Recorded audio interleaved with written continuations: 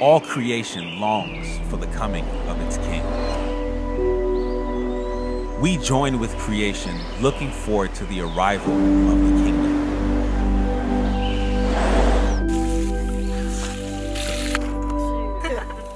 We gather to share stories of God's faithfulness,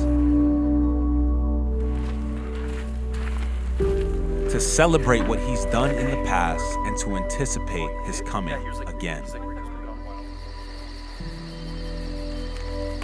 We look forward in hope.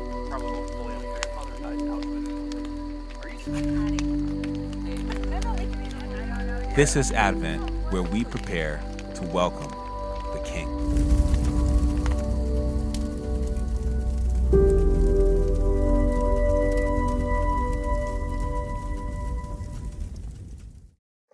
Well, Merry Christmas season, redemption. To everyone in the house and all our family watching online, it's great to be together. You know, the hardest thing about being a kid in the Christmas season is waiting to open presents. I don't know if you can remember being a kid and like shaking the boxes, trying to hear what's going on inside, what rattles, not shaking too hard though, you don't want to break it. Or scouring your parents' closets looking for the hidden receipts. Now, my brother, when we were kids, he found a little trick, a secret that he learned, which is he'd bring out the scissors, and he found, if the kids are in the room right now, you want to plug their ears so they don't hear this, but he would kind of lift the package upside down and cut a little hole in it, like a flap, to see what the box, and then wrap it back up, or even on the side, the little flap, so you kind of undo the tape to pull it up and then put it and tape it back together. But we were very anxious to get a peek at what was inside the gift. In the famous holiday movie, it's a classic, A Christmas Story, Ralphie Parker is 9 years old, and all he wants for Christmas, is a Red Ryder carbine action 200-shot range model air rifle, right? But his mom says no. His teacher, Miss Shields, says no. Even Santa Claus at the Higbee's department store says no. Like, you'll shoot your eye out, kid. Yet Ralphie remains undeterred. Even in the face of such opposition, even through such darkness, his hope is set. His eyes are set on Christmas morning. And when it finally comes, he and his brother rip and tear into those presents, every last one. And then the old man brings out the last gift, the biggest gift, the greatest gift. He tears into it and pulls open the box and discovers that Red Ryder BB gun. He falls asleep with it that night, laying by his side, and says, "It was the best Christmas present I ever received." He sleeps and he rests in peace because his hope has been fulfilled. Well, this morning we're going to see how Jesus is hope fulfilled. We're in Mark chapter 1, so if you have your Bible with you, you can turn there, or if you want to pull it up on your phone. We're in Mark chapter 1, and we're going to see how Mark introduces us to Jesus in his gospel as the fulfillment of prophetic hope. We're in a series right now called Welcoming the King, where each week we're looking at how each of the gospel authors introduce us in a unique way to Jesus. Because how you introduce someone is important, right? Like, you tend to share that story that really impacted you about them, or that characteristic of them that most stands out to you. And similarly, each of the gospel authors, Matthew, Mark, Luke, and John, they each introduce us to Jesus differently. So last week we saw how Matthew, his gospel, he introduces us to Jesus's messy family with the genealogy. This week we're going to see how Mark today introduces us to Jesus as the fulfillment of prophetic hope. It's almost like Mark sees all God's people waiting like kids, eagerly anticipating Christmas morning, looking forward to going, what is going to be inside the gift that God, our Heavenly Father, is bringing us at Christmas? Mark's going to say the prophets essentially have been like peeks in the wrapping paper, little glimpses, little holes poked in the box that gives us glimpses of what's inside, or better yet, who is inside. What we'll ultimately discover is that the greatest gift God gives us at Christmas is himself. That more than the stuff he brings, God has come to give us himself in Christ for the salvation of the world. And this is hope fulfilled. The title for the message this morning is Hope Fulfilled. So if you want to pull open your Bibles, let's rip off the wrapping paper, open the box, and look at what is inside. Mark chapter 1, we read, the beginning of the gospel, or good news, of Jesus Christ, the Son of God. As it is written in Isaiah the prophet, behold, I send my messenger before your face, who will prepare your way. The voice of one crying in the wilderness, prepare the way of the Lord, make his paths straight. The first thing that we see here is that Jesus is Israel's God. Jesus is Israel's God come to save his people. Now you might be asking, where does it say that Jesus is God here? Where does it talk about Jesus being Israel's God? Well, Mark says that as it is written in Isaiah, he's quoting here Isaiah 40, verse 3. And if we go back to Isaiah and we read the context of what he is saying, Isaiah 40, verse 3, the passage he's quoting says this, that a voice cries in the wilderness, prepare the way for Yahweh, the Lord. Prepare the way for Yahweh, make straight in the desert a highway for our God. Isaiah 40 is saying, roll out the red carpet for Yahweh, who's coming. Make in the desert this landing strip for the incoming of our God. Now, Yahweh was the name for Israel's God. This wasn't just any generic deity hanging out there. This was the covenant name for Israel's God. Isaiah 40 is saying, make way for the coming of Yahweh. Mark sees Jesus as Yahweh embodied, God in the flesh, come to dwell with his people. Christmas is about the coming of God. The acclaimed New Testament scholar Richard B. Hayes, he notes how there are many places in the New Testament that would make Jesus' divinity explicit, his deity, like John 1, the Word becoming flesh. But he says there are many more places, and that that in the way the New Testament quotes from and uses the Old Testament, echoes, allusions, things that when we go back and dig into that context, we see, man, these are descriptions that the gospel authors are saying point us to Jesus as the coming of Israel's God, the coming of Yahweh. Christmas is about the coming of God. That means that this is not Ricky Bobby Jesus, right? Like if you've seen Talladega Nights, there's a famous scene where Ricky Bobby, the race car driver, he's praying and he prays, dear Lord, baby, sweet baby Jesus, dear 8 pounds, 6 ounce infant Jesus, with your Tonka trucks and your toys and your baby Einstein videos, learning about shapes and colors and such, And when his wife confronts him, why are you still praying to him as a baby? He's like, dude, I like baby Jesus best, right? But I do think there is a danger at times at Christmas that we can domesticate Jesus. We can create him in our own image. We can project onto him the things that we like best. There's a beauty about Christmas, about the vulnerability of Christ, that he has come vulnerably to dwell with us and be with us as his people. But don't be mistaken. Like there is power in this package, right?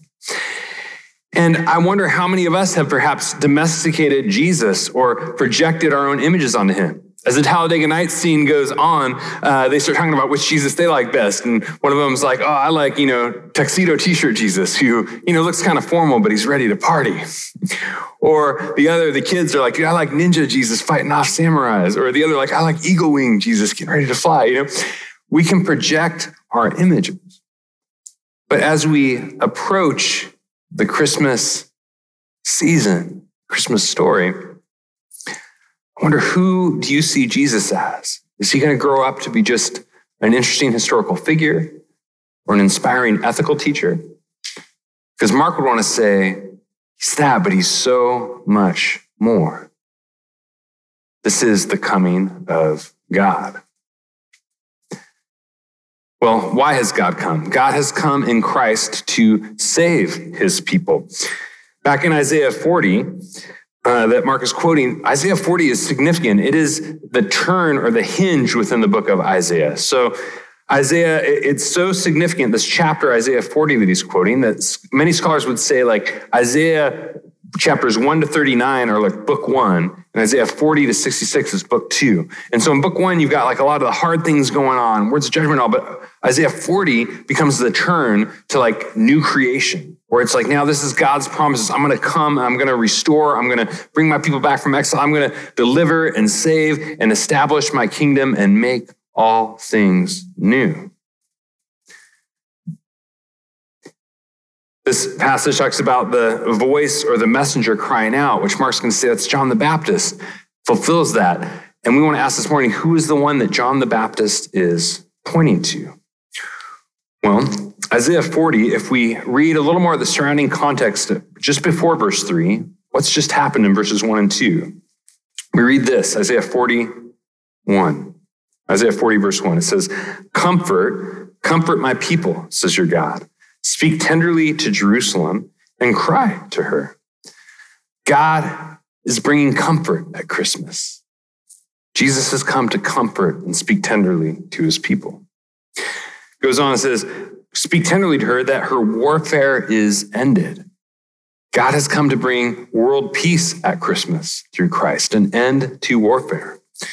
Goes on and says that her warfare is ended, that her iniquity is pardoned. Jesus has come to bring forgiveness of sins.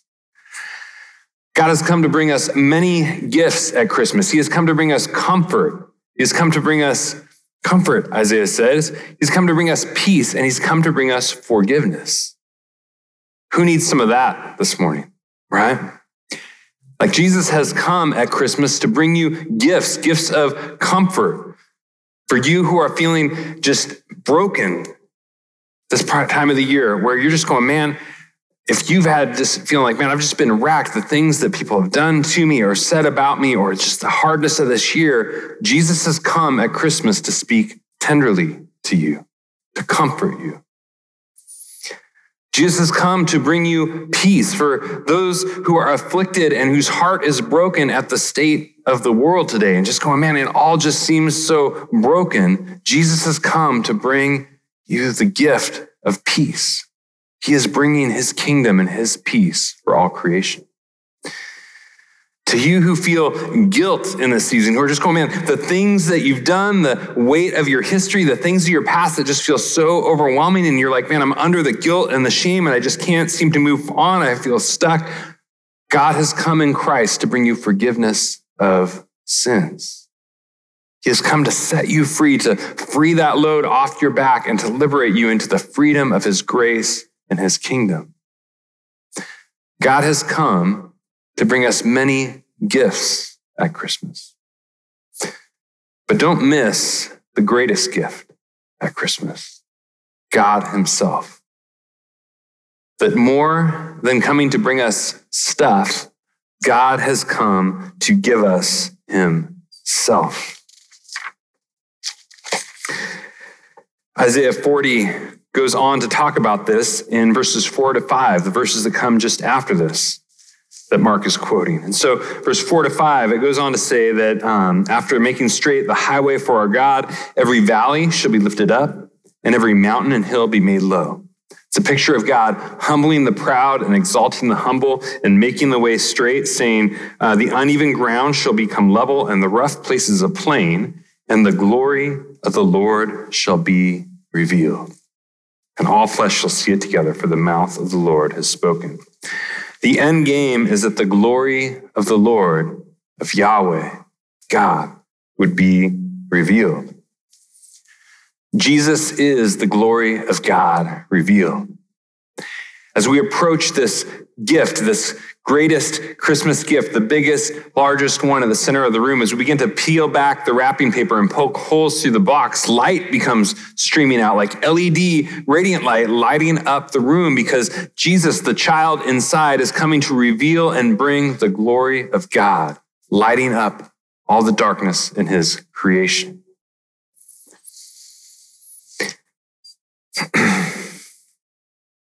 The whole room lights up with his presence because God has come not only to bring us presents like TS, but presence, CE, right? He has come to bring us his presence, the radiant glory of who he is, to dwell with us as his people.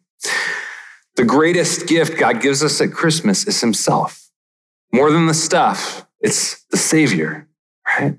Like when you open up that biggest box at the center of the Christmas story, that biggest gift, what you find inside is not an Xbox, it's not a remote control car, it's not like the animal pillow stuffed thing, whatever, right? Like it's not a subscription to the Jelly of the Month Club. That's the gift that keeps on there giving, Clark, right? Like it's not like the oversized pajamas or the new pair of socks or the bunny rabbit PJs. No, what we discover inside is God himself come to be with us as his people. God has come in Christ to be with us as his people. Similarly, the greatest gift you have to give this year is yourself. I want to hopefully set a few of us free who you might find yourself in a spot where it's going, man, many of us feel like maybe are unable to travel or to be with family or relatives at Christmas in the way that we usually would this year. And because of that, the pressure can kind of ramp up where you feel like, man, I got to buy more and more gifts to send to sort of make up for that absence and not being there. But this has also been an economically tough year. And I know many folks were struggling financially.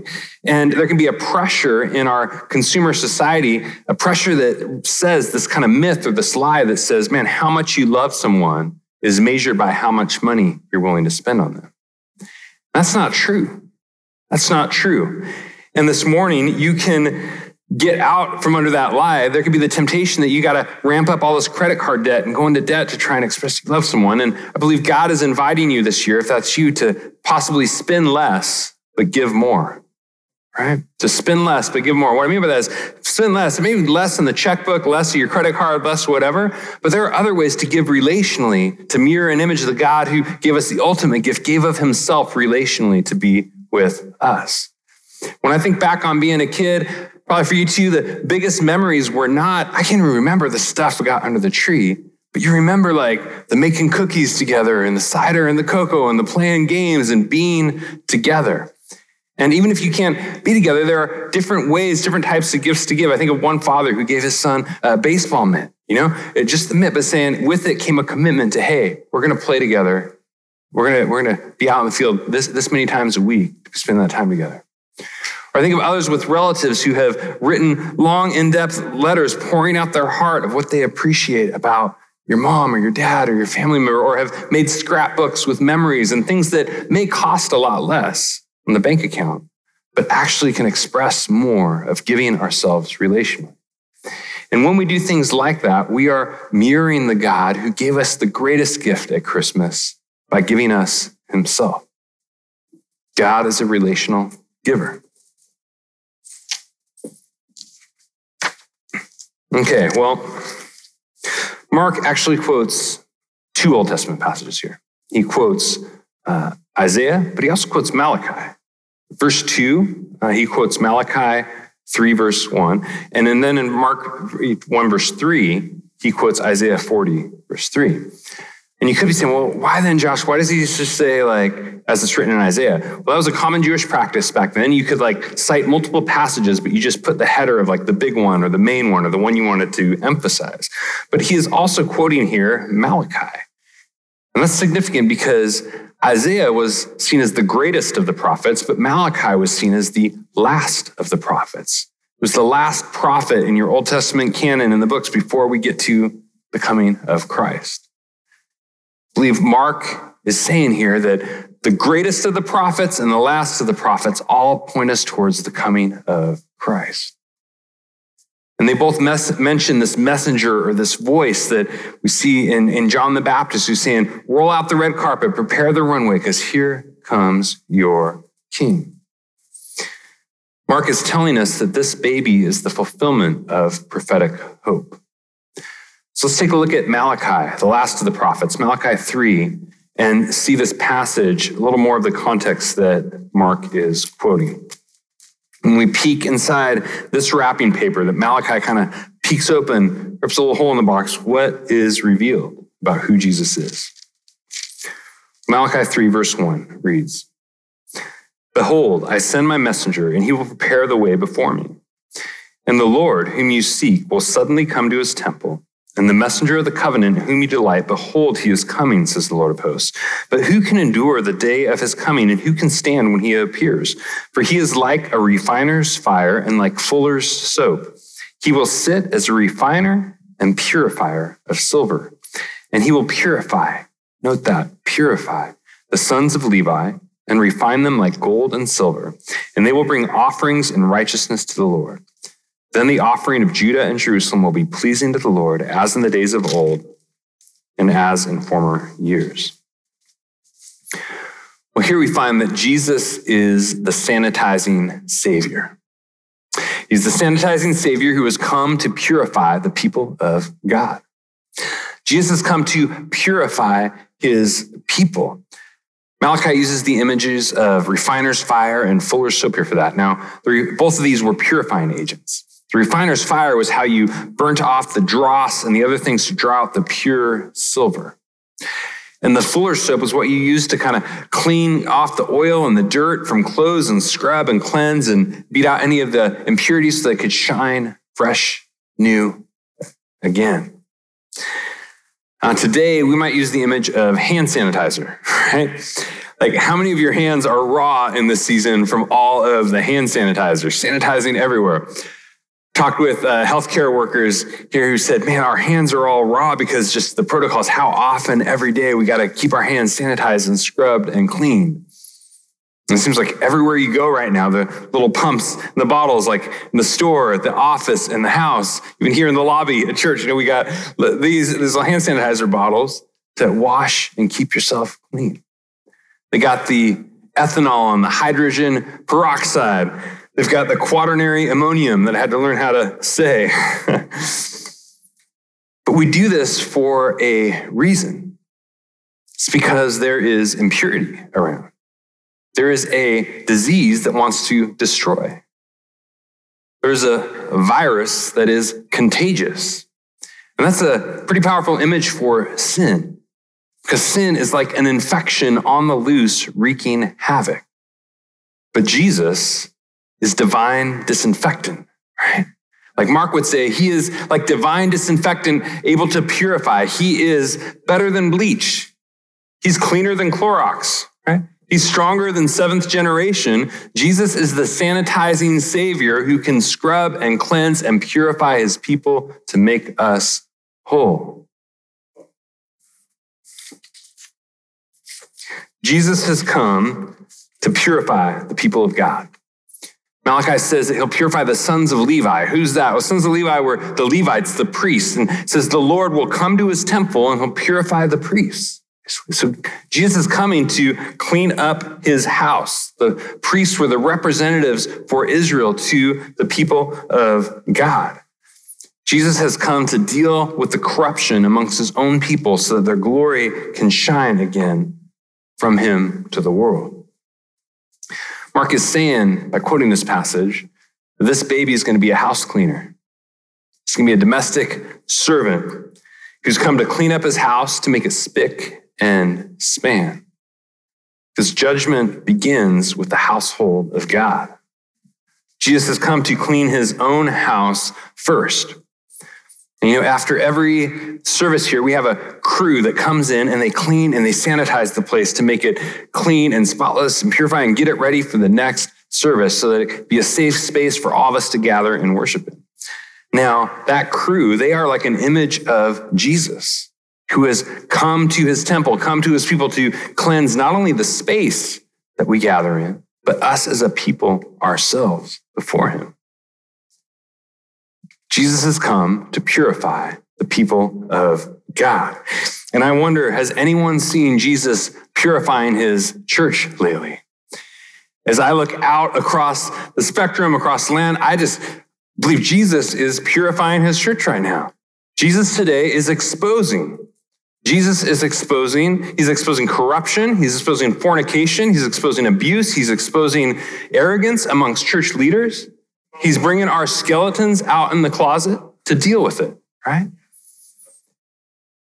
Jesus is exposing us as the people of God. He is exposing our reliances on our practices more than his presence, calling us into a deeper dependence on him and his spirit as his people to guide, dwell, and move and shake in power in our lives and through us to the world. Jesus is exposing in his church, amongst his people, he is exposing cultural ideologies that have become political idolatries and calling us ultimately to our allegiance. Our ultimate allegiance would be to him as the King of kings and Lord of lords, who has the right to rule over all creation because God the Father has exalted him to the highest throne, the highest name above every name. He's calling us to a purity of allegiance. Jesus is exposing how quick we are to gossip and to slander and to back away from the table of the people of God at the first sign of trouble. Now, a quick note on this, right? Man, as I look across the nation today, there is a lot of gossip and slander going on. I have seen a number of examples where people are accusing church leaders often of saying, man, they're saying this or they're about this. And then you go watch the video clip they're talking about, or you watch the thing they said, and they're like, they're not saying that at all. Or you talk to them, they didn't say that at all. But people are reading into stuff because of the heightened momentum we're in. And that's been happening as well. You guys have been great, but there has been some of that within redemption and stuff as well. And that is gossip and slander. If you're saying they said stuff that they didn't say and that they wouldn't say they said, and that when you watch back what they said, they didn't actually say what they said. People have said that about me. People said, Josh, I heard Josh said this and this and this. I never said that. Where? Like on this sermon, this video, we go back and watch. He didn't say that. Now, here's the thing with gossip and slander. If you hear it, if it comes to you, that's okay. Like, bring it to us, bring it to the person, bring it to whoever it is, and go, hey, I heard this. Is this true? That's totally fine. But here's the thing. If you pass it on and you spread it, you are committing gossip and slander. And Jesus stands against you because he has come to purify his people, and he stands against the spirit of division and gossip and slander that would seek to tear apart and rip apart the unity of the body that he gave his life to die for.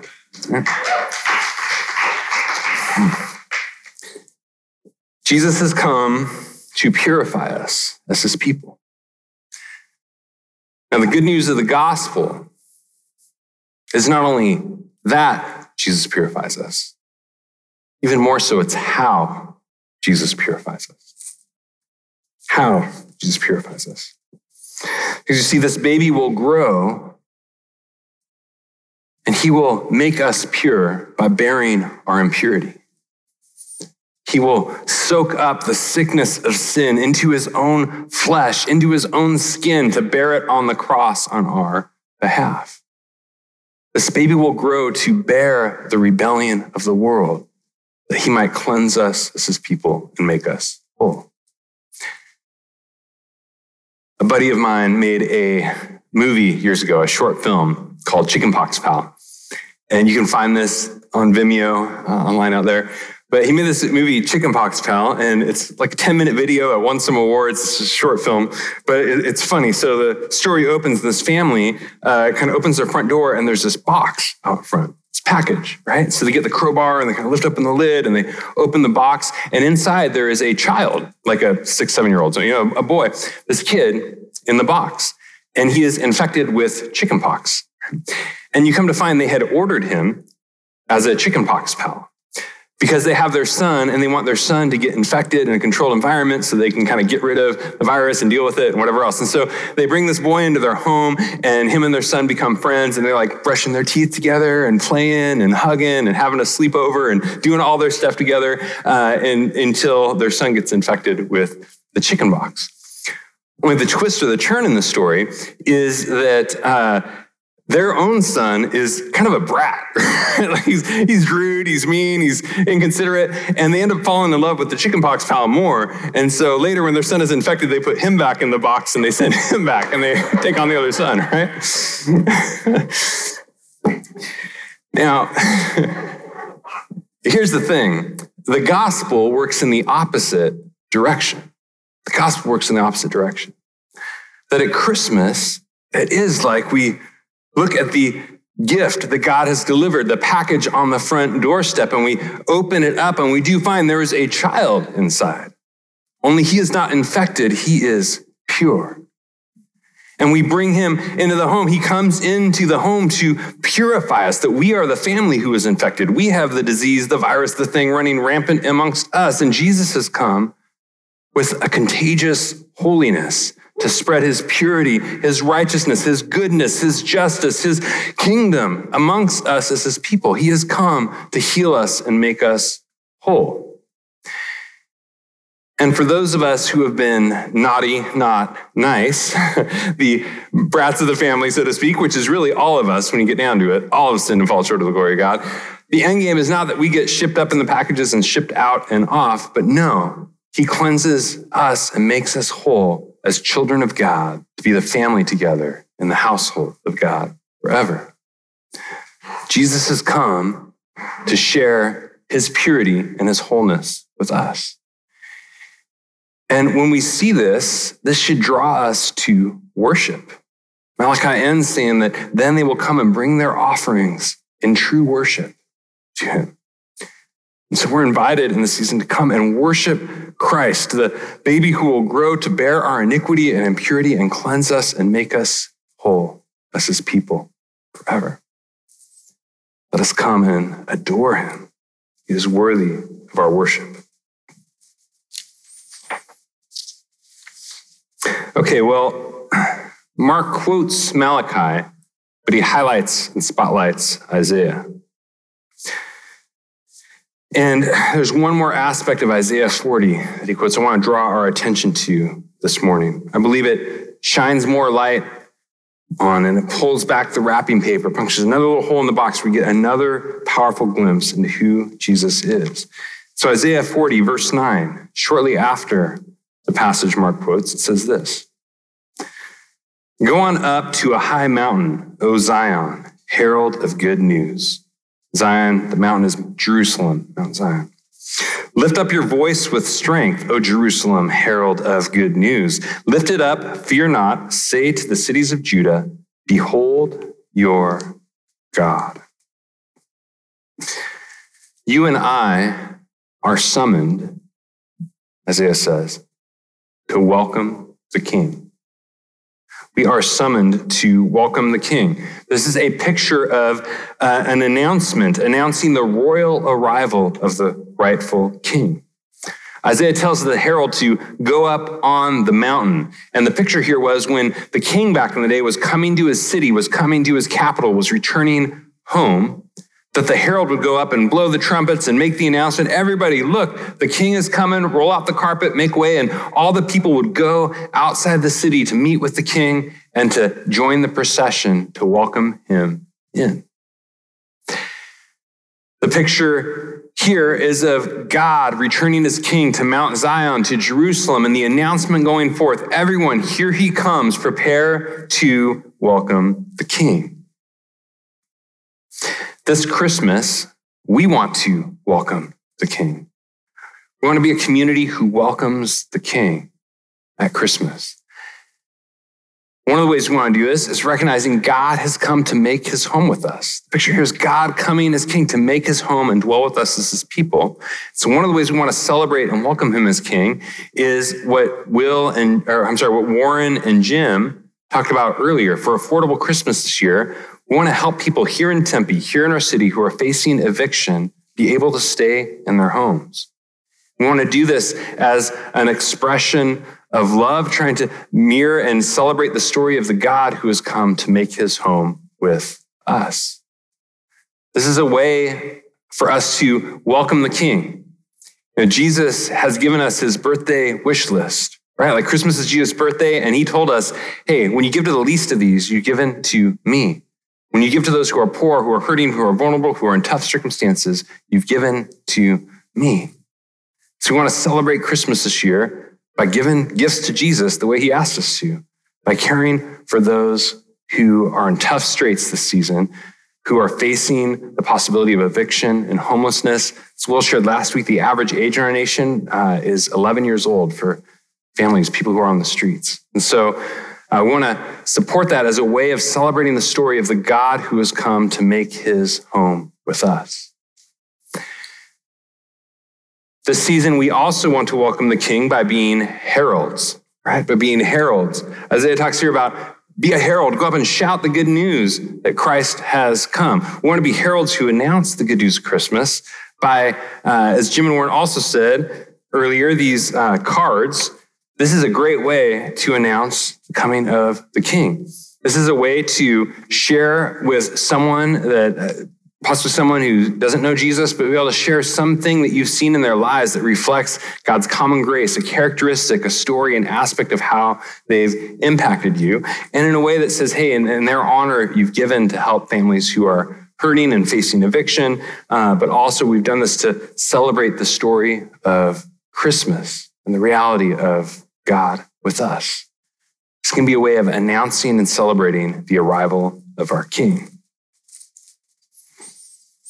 Well, Jesus is hope fulfilled.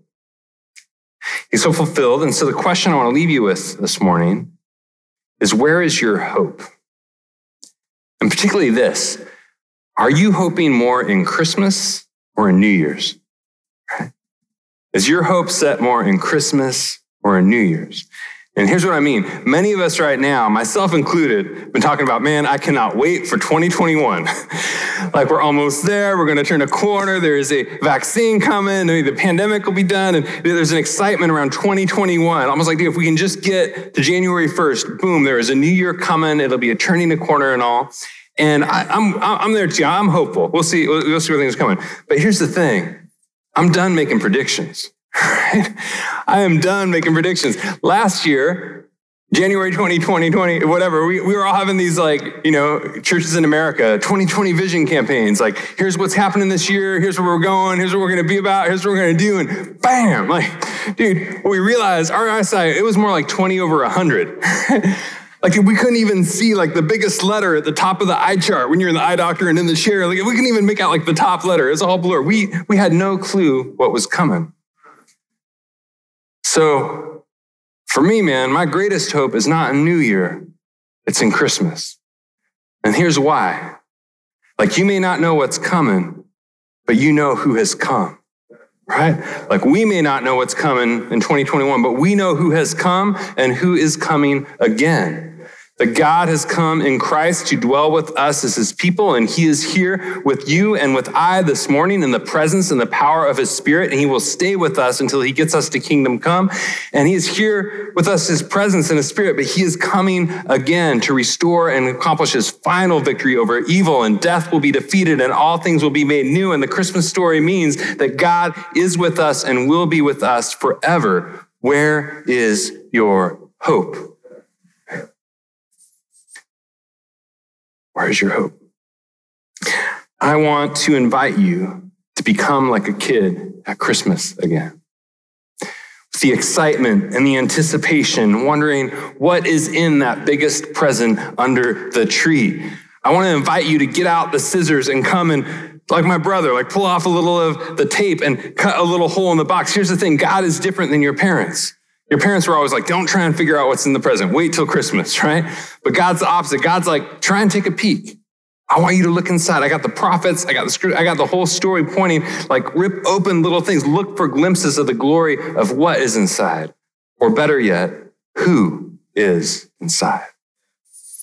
Just one way to do that, we prepared an Advent devotional guide this year, and it's got reflections and scripture, ways to just reflect on who Jesus is and process through that in the season, daily, weekly, whatever pace you're able to do. But we want to be filled with anticipation and try and peek inside the box that Jesus, who has come to be with us. And when we look inside and we explore more of who Jesus is, the result is worship. Isaiah lands the plane here saying, behold your God. Malachi finishes his going, they will bring offerings in true worship. Mark is telling us, introducing us to Jesus, go, when you see this baby, you see the hope of the world fulfilled. Come and adore him. Bring him your worship. Bring him the best you have to give. Come and worship him, bringing him not just your stuff, but bringing him yourself. Because he didn't just give you the stuff. He gave you himself. Christmas. Come and adore him, not just like, isn't he cute? Look at the cute little baby. No, come and adore him, recognizing who he is and what he has come to do and laying all of your life before him in reverence and wonder and awe. I believe Mark is inviting us to come and humble ourselves before the one who humbled himself for us, to walk in our flesh, to enter our story, to join with us and dwell with us, and ultimately to bear our iniquity and purify us to be with us forever. As we come to communion this morning, the invitation is to our hope fulfilled. You're invited to Jesus, who came to save you, to purify you, to establish his kingdom for you. We come this morning to Jesus, Israel's God and the God of all creation, who has come to save and dwell with us as his people. We come to Jesus, the Lord, who has come to his temple, not only to clean his temple, but to make us his temple, a holy house of pure worship. We come to Jesus, the King, who has arrived to establish his kingdom and reign with us forever. So if you have the elements, I want to invite you to take the bread. This is a sign of Christ's body given for you. You may receive the bread.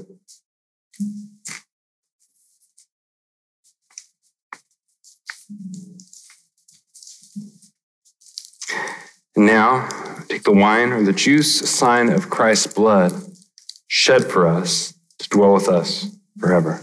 You may receive the wine.